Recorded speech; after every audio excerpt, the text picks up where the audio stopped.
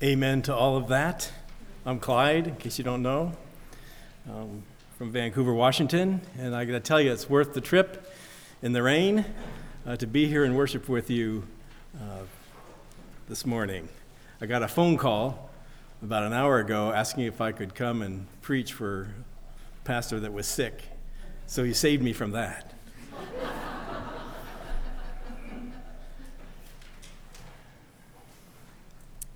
So we're going to be looking at Psalm 73, starting with verse 21. We're following up on what we looked at last week.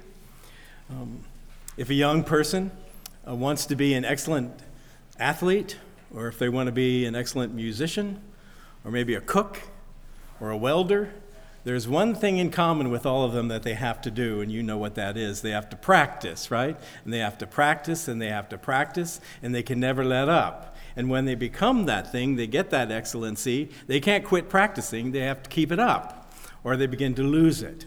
Well, it's the same thing in our lives as Christians, that if we want to draw near to God, we have to practice, we have to do it. We have to meditatively read our Bible, we need to spend time in prayer, we need to gather together, we need to serve. Really, those four things we need to continually do to draw nearer to God. And why do we want to draw nearer to God? Hopefully I don't have to ask that question, but why? In particular, as we're going to see in this psalm, that as we grow closer to God, a new lens comes into place. Last week we saw two lenses that Asaph wore. He wore the foolish lens of envy, and then when he went to church, when he went into the sanctuary, where he actually worked, that lens fell off and he got the lens of the sanctuary. But there's a better lens than the lens of the sanctuary, and that's the lens of relationship that we're going to be looking at today. So as we regularly, prayerfully, meditatively read our Bibles, it develops faith, it develops understanding, it develops the knowledge of God and what He is and what He is doing.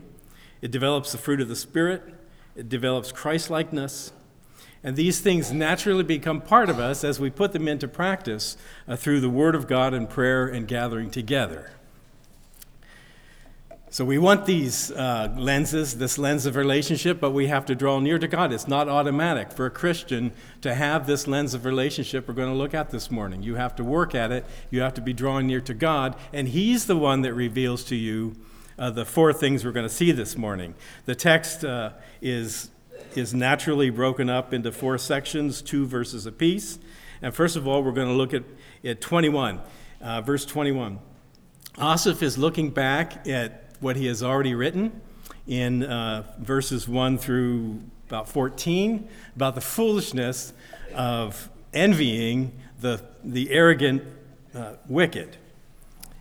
And so the first thing that, as he draws near to God, he realizes is that our relationship with God reveals our silliness.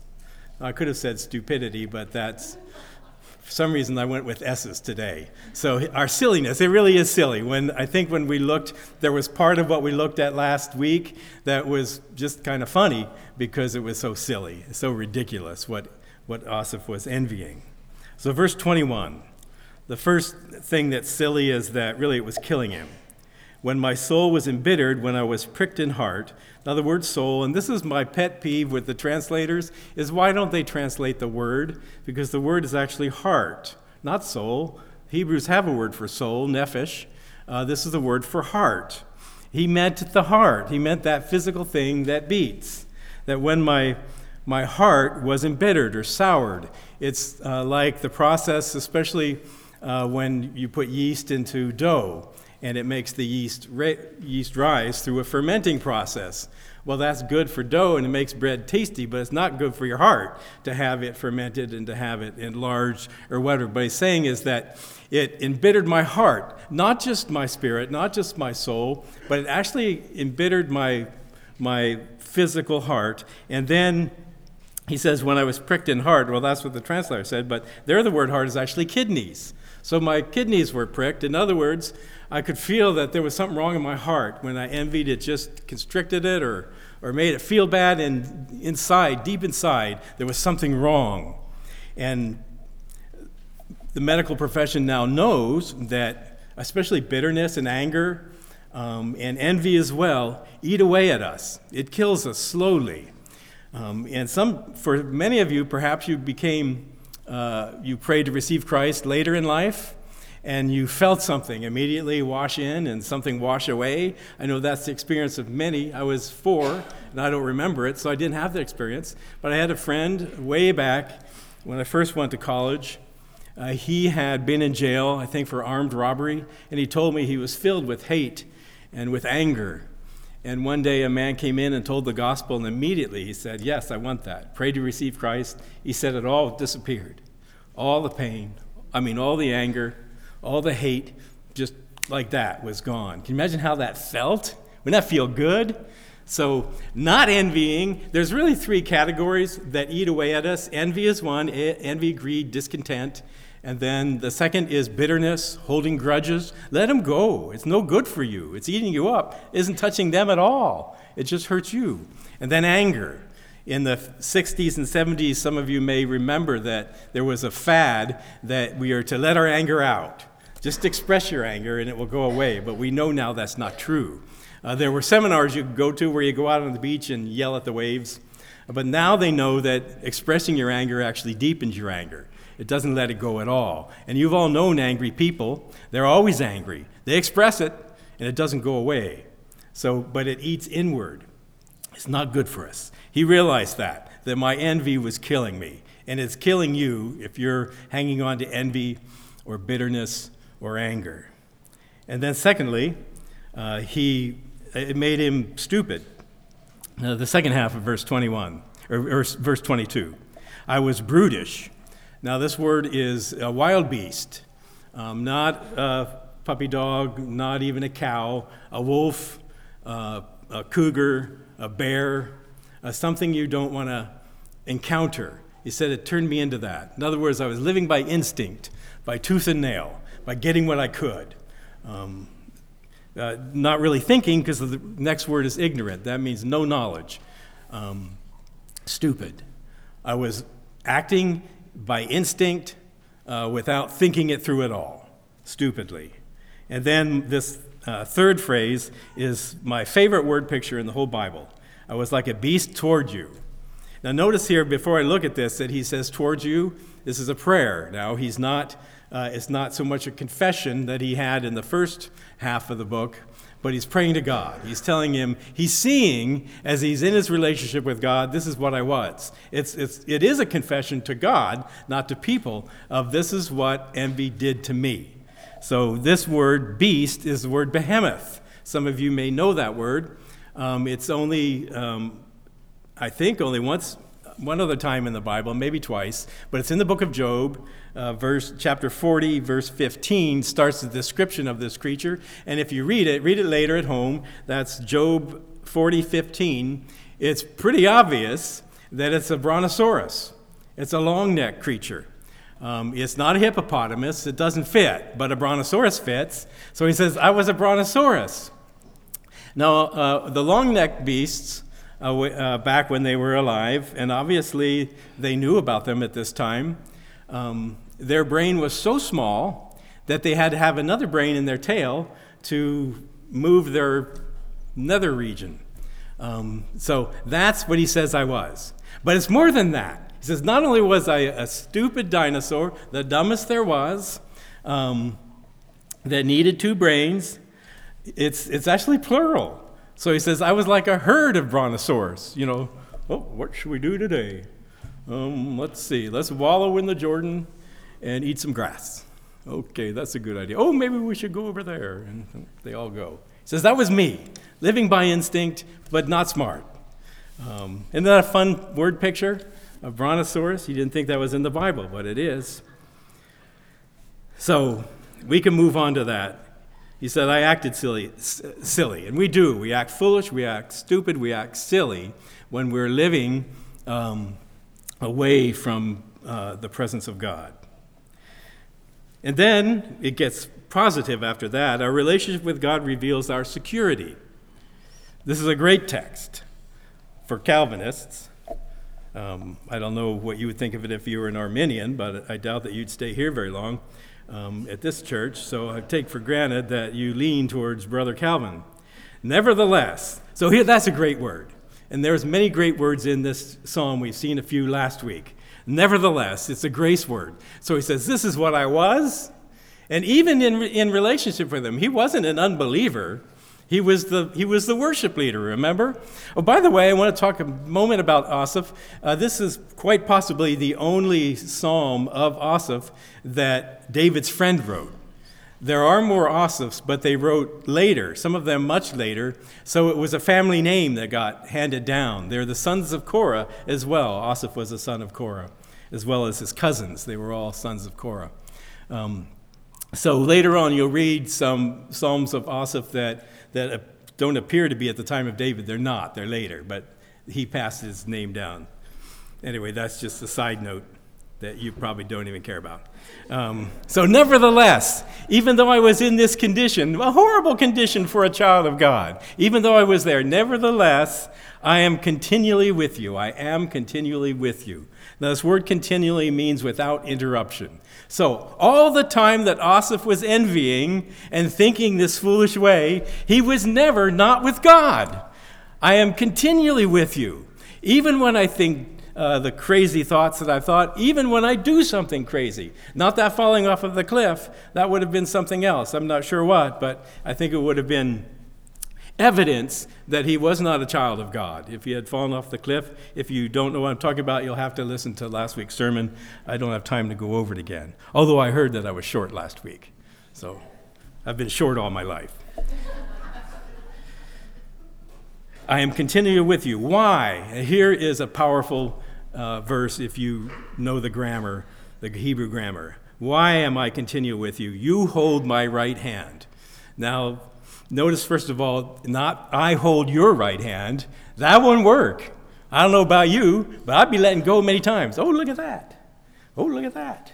And off I'd go. But we can't get away because he's holding our right hand, not vice versa. But the word hold is a powerful word because it is it's a done deal in its past tense that goes on to today for Asaph. In other words, sometime in the past, Lord, you grabbed my right hand and you've never let go and you never will let go. That's why I can continually be with you. Not because of me. If it was because of me, it would be sporadic, if at all. But because you hold my right hand, I can't get away. I heard one time someone say that when I was talking to them about, or the conversation was about God, no one can take us out of the Father's hand, Jesus said. That he has you, if you're his child, in his hand, and no one can deliver you from his hand. And the person said, well, but we can jump out of his hand. And it's like, really? Really? You can jump out of God's hand? You can't jump that high. And he's grasped your hand. You can't get away.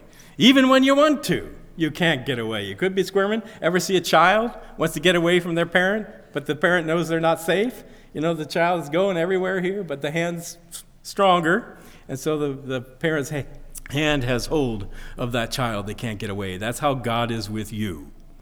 If you've prayed to receive Jesus Christ, if he's come in and made you born again with the power of the Holy Spirit, you can't get away. Don't try. Just go with it. Draw near to him, because he's going to drag you there if you don't want to draw near to him and you don't like that process. So he helps. And then the next verse 25, you guide me with your counsel, and afterward you will receive me to glory. So he realizes that God's got a hold of him, and he's not going anywhere, and that's security. And then verse 24, the security is that he has a wise God, a powerful God, a God and a loving God who's taking care of him, hanging on to him. You guide me with your counsel. Notice here, he doesn't say, I try to find your will. He says, you guide me. There's a lot of angst in the church, not necessarily this church, but the church in a whole, about trying to find the will of God. He says he'll show it to you. Our job is to do it when he shows us the will. We don't have to spend a lot of time groaning about what God's will is. Should I marry this woman? Do you like her? Do you love her? You want to live with her for the rest of your life? Yeah, well, then marry her. Obviously, that's God's guidance. He brought her into your life, or vice versa, or whatever it is. You want to quit your job because you got a better job offer. God's not going to come down and tell you what to do. Is this a better job? Would it hurt your family to quit your job? Would it be better? Yeah. Think it through. So there's many things that we don't need him to specifically say, do this. But what we do need is his counsel. And we have it right here. This is God's counsel. So if anything that we want to do is contrary to what we learn in the Bible, then we don't do it. Because it's contrary to God's counsel. It's not his guiding. God tells you to say, commit adultery, or if in your mind God's telling you to have commit adultery with your neighbor's wife, it's not God. I don't know what it is, but it's not God, because that's contrary to the word of God. That's kind of a I don't know what it is.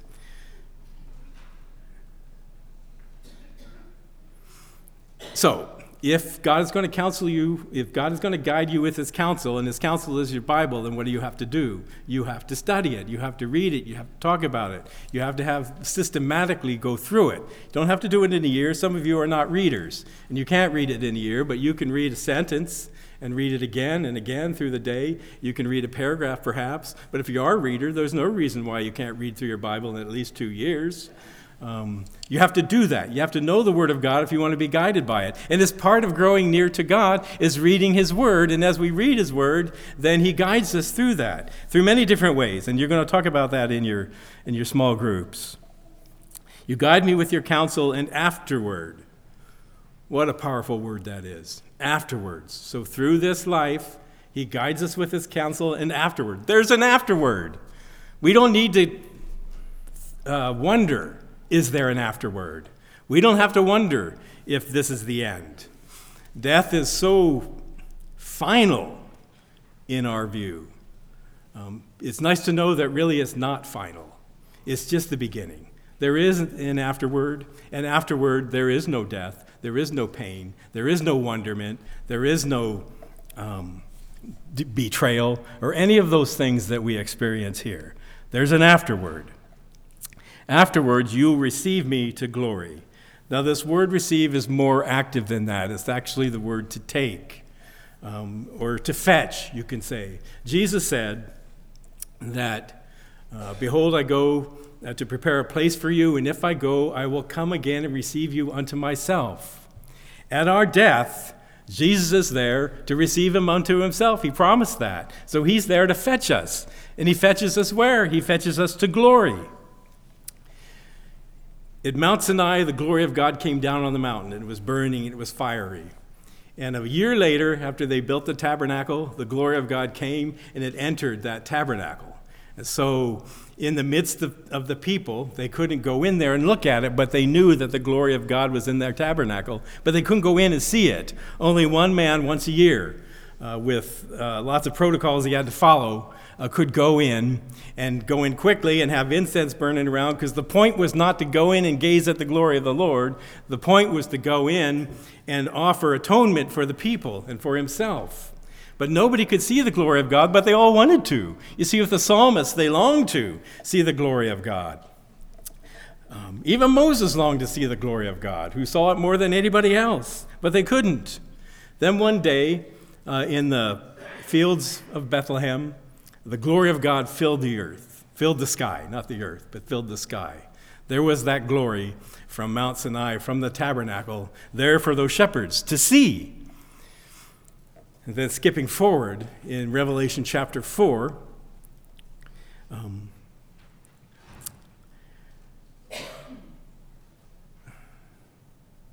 so I don't know what you think about your own death, about afterward, but spend some time in Revelation chapter 4, because you're going to get there, and the veil will be drawn back, and there will be the seraphim and cherubim and the living ones, and they'll all be shouting and praising God, and rank upon rank of angels ascending and descending and doing their angel thing. There'll be a great host of believers singing praise to the Lord, and you're going to enter into a worship service that's already going on. But there on the throne, in blazing glory, is the Lord God, his glory. We can't describe it. We've never seen it. But when we see that glory, surrounded by life, we'll be stunned, we'll be amazed, we'll be overwhelmed, we'll fall to our knees into glory and into eternity. It's something to look forward to. It's not something to fear. Afterward, you'll come and get me and take me to glory. That's our future. That's our security. It's a done deal. If you have Jesus Christ in your heart, the Holy Spirit in you, it's a done deal. You're going to glory. And then our relationship with God reveals God's sufficiency.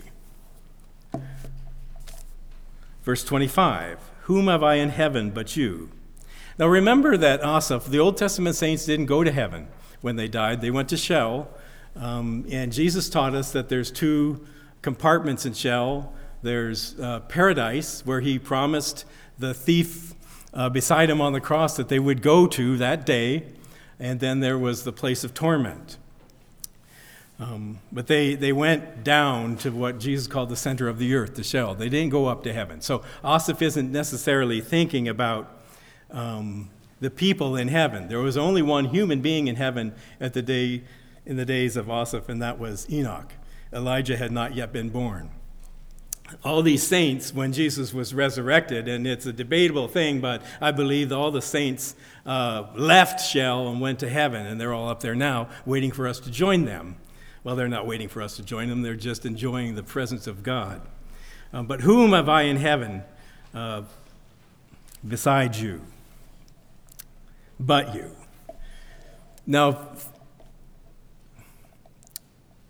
if you are in need, say, of redemption, maybe meditate on this afternoon. If you're in need of redemption, you look at heaven, who there can help me with that? Just God, just Jesus, that's all.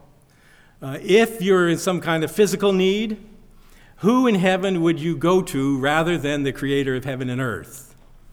He's the one that has all the power and all the knowledge and all the wisdom to help you.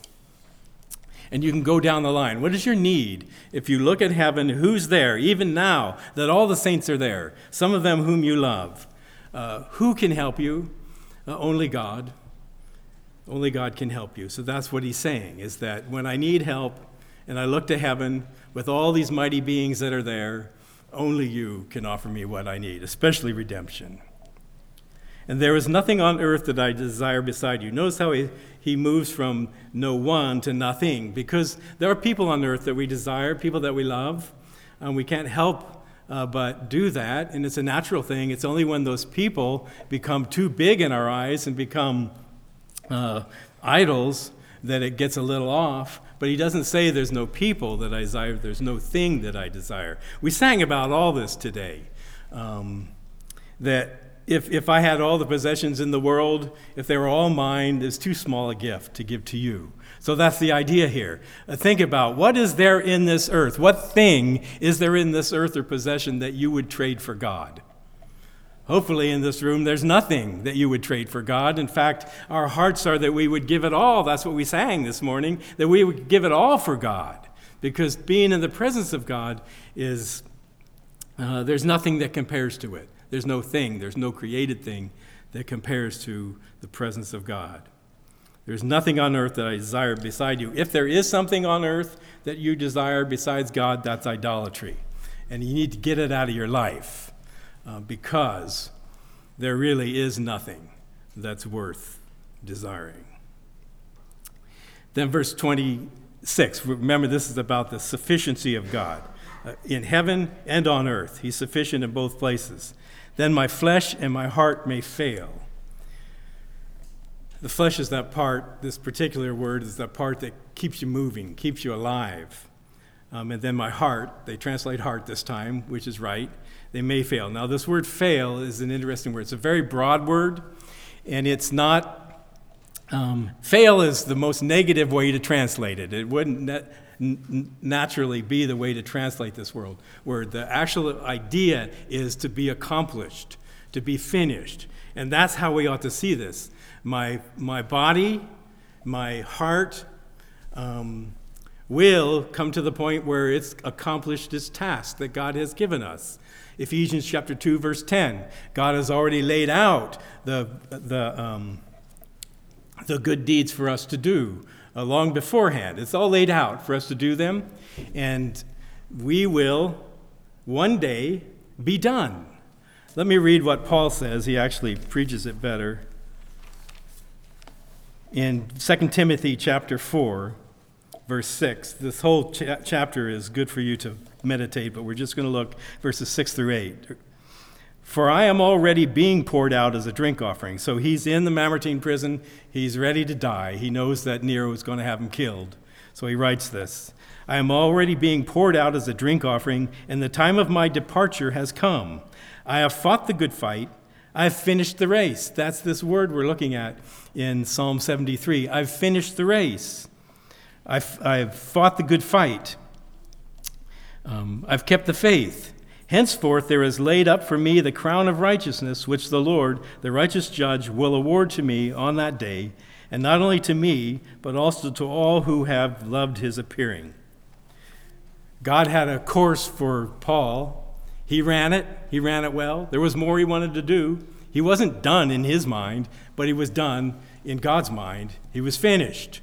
And so the time comes when we finished our course. The job that God has put us on earth to do, we're done. So it's not so much that our body and our heart have failed. They will fail because we're done.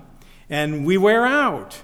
And how great it is that we wear out in the work of God. I hope that when I die, I'll be scheduled to preach the next day. It's like, Clyde's with Jesus, so the middle schoolers are going to do a puppet show or something. I don't know.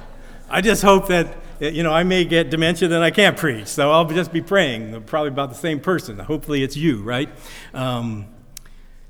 But it's the same thing with you. You won't ever be done, I hope, as a child of God. We'll never be done praying, and we'll always be, I need to pray a little bit more, those grandkids or those kids or my parents, whatever it is. I need to pray for them, but when their time is up, then it's up. But God is the strength of my heart. In other words, our time's not going to be up until it's up. Our time's not going to be up until we finish the course that he laid out for us. And then when that time comes up, and until that time, he supports our heart and our flesh, I would imagine, so that we're going to go until he says, that's it, this is the end. It's time to come home. I'm going to come fetch you. So isn't that comforting? It's comforting to me. I don't have to worry about it.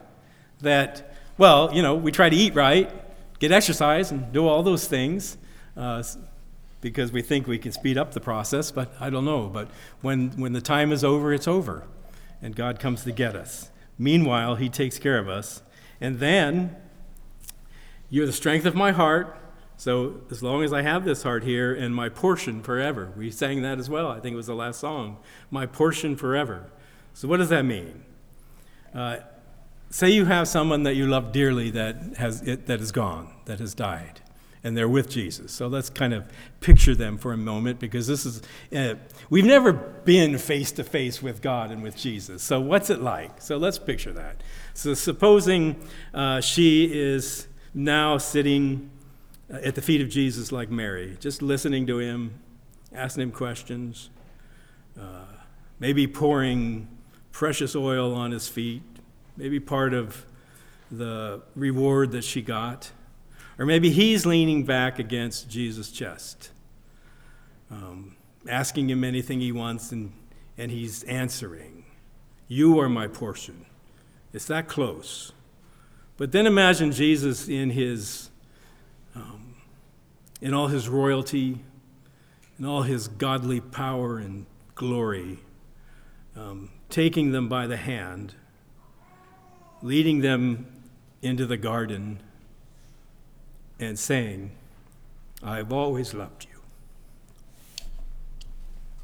I loved you when I spoke the sun into flame. I loved you when I put Leviathan in the water to play. I loved you as I hung on the cross and through burial and resurrection. On the day you were born, I was there. I held your little hand. I loved you. On the day you died, I was there. I wrapped you in my arms and I loved you. I love you now. I will always love you. You are my portion.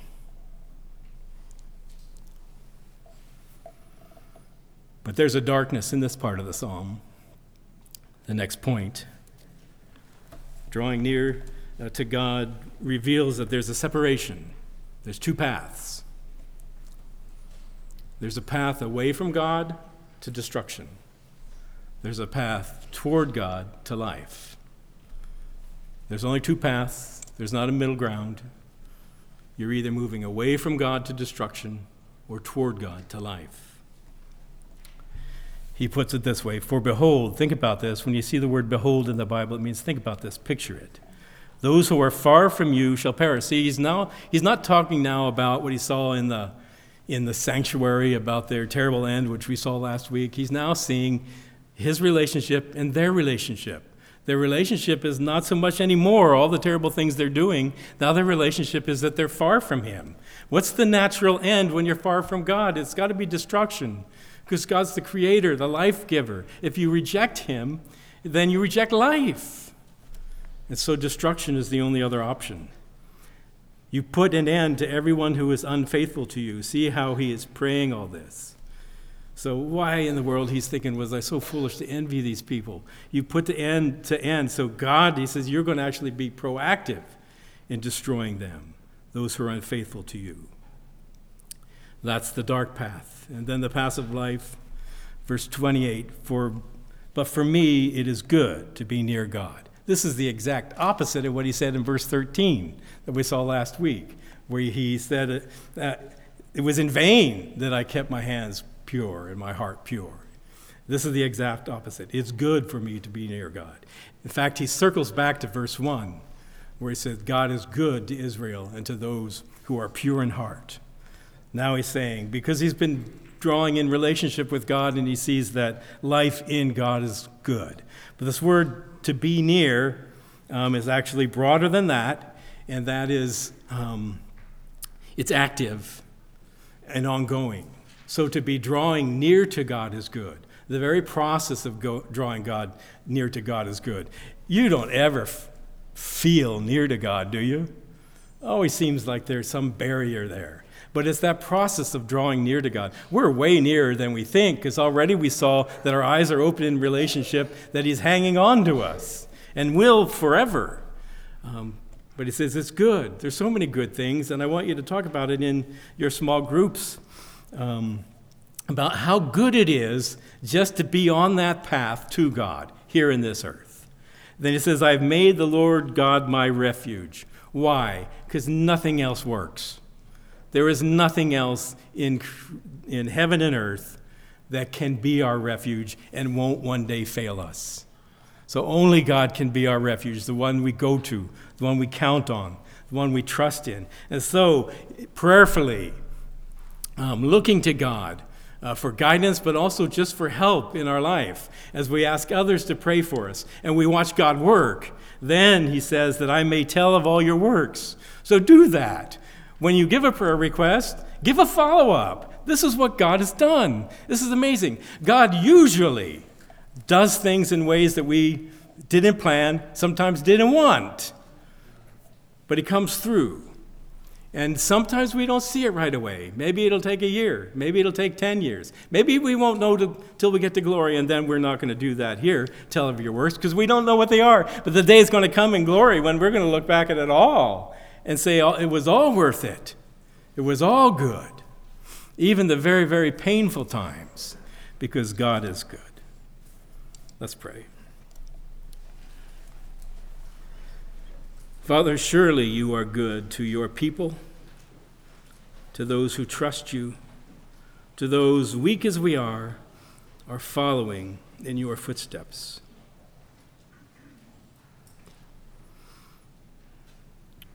Help us not to be silly by letting the things of this world creep in, as we spoke of in our confession,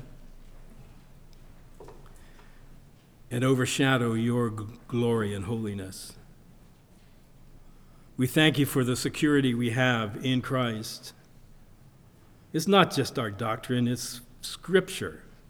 It's what we are. We're secure because it's about you, not about us. We couldn't stay in your presence, but you keep us. Thank you. And you are sufficient. Oh, so often we think you're not. We worry. We fret. We're angry. But you are always sufficient. You are Almighty God. And there's only one way, and that is Jesus Christ.